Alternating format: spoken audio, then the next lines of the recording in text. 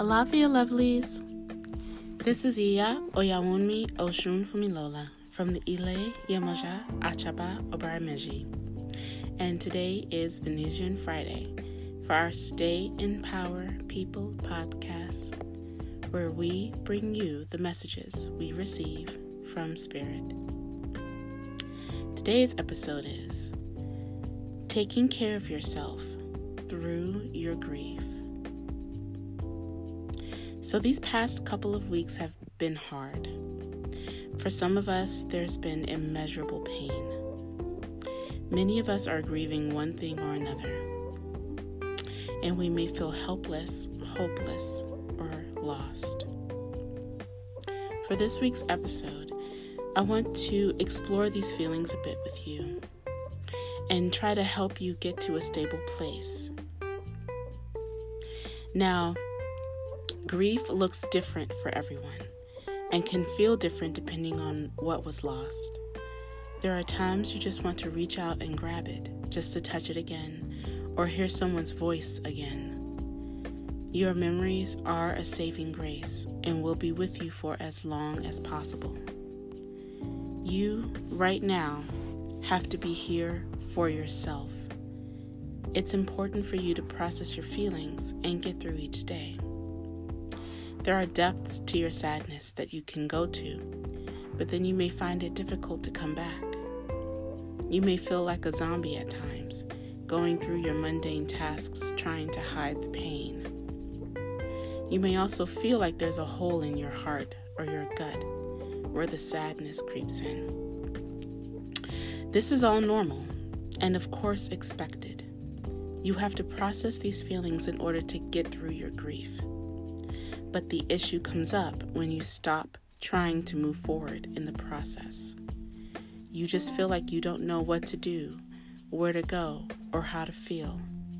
You may feel like nothing you do matters, or nothing you say will measure up.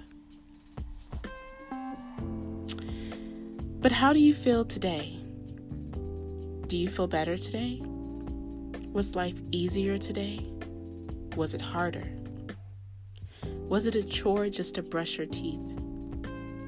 You need to understand exactly how you feel right now, yesterday, and the day before that, so you can get a sense of what's going on in your head, your heart, and your gut.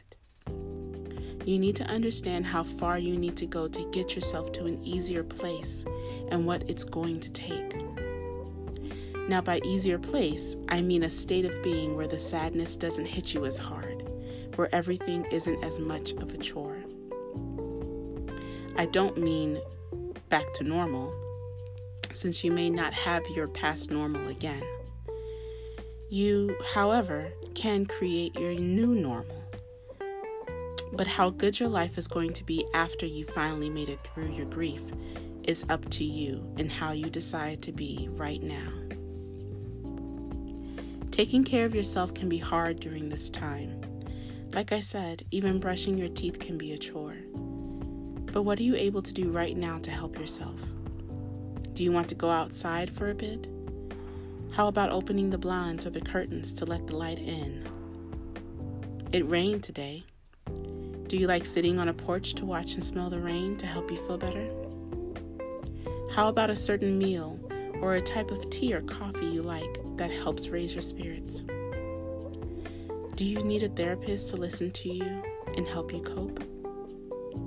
Do you want to move or switch jobs to get yourself to a better environment? These are a lot of questions, but these are questions to help you to try to think about the things that you know will improve your mood, even in the short term, and even if you know it'll last for just a few minutes. Every little bit counts. You need to make your plan and possibly even go through trial and error if you have to. Just remember to make good decisions. You don't want to move several steps in your journey to then have to jump 20 steps back because you let your ego run the show. So in a previous episode, I mentioned that we're all able to send our feelings of forgiveness, love, and gratitude to our loved ones that have passed on. I think it's worth repeating again here, since this is a huge reason why we grieve. Our loved ones, while they may not physically be here with us, are still present in our hearts, and the energy we send out to them is still received. That space in your heart that feels empty since they left you can still be filled with whatever feelings you have for them. This too can be a part of your plan of self-care while you grieve.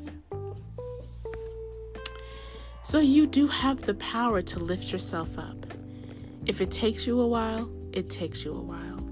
There's nothing wrong with that. But you have a life to lead. You have a vessel to take care for. And you have love and joy to receive and give to others. Take your time, create your plan, and move forward when you're ready. Spirit will always be there to help you.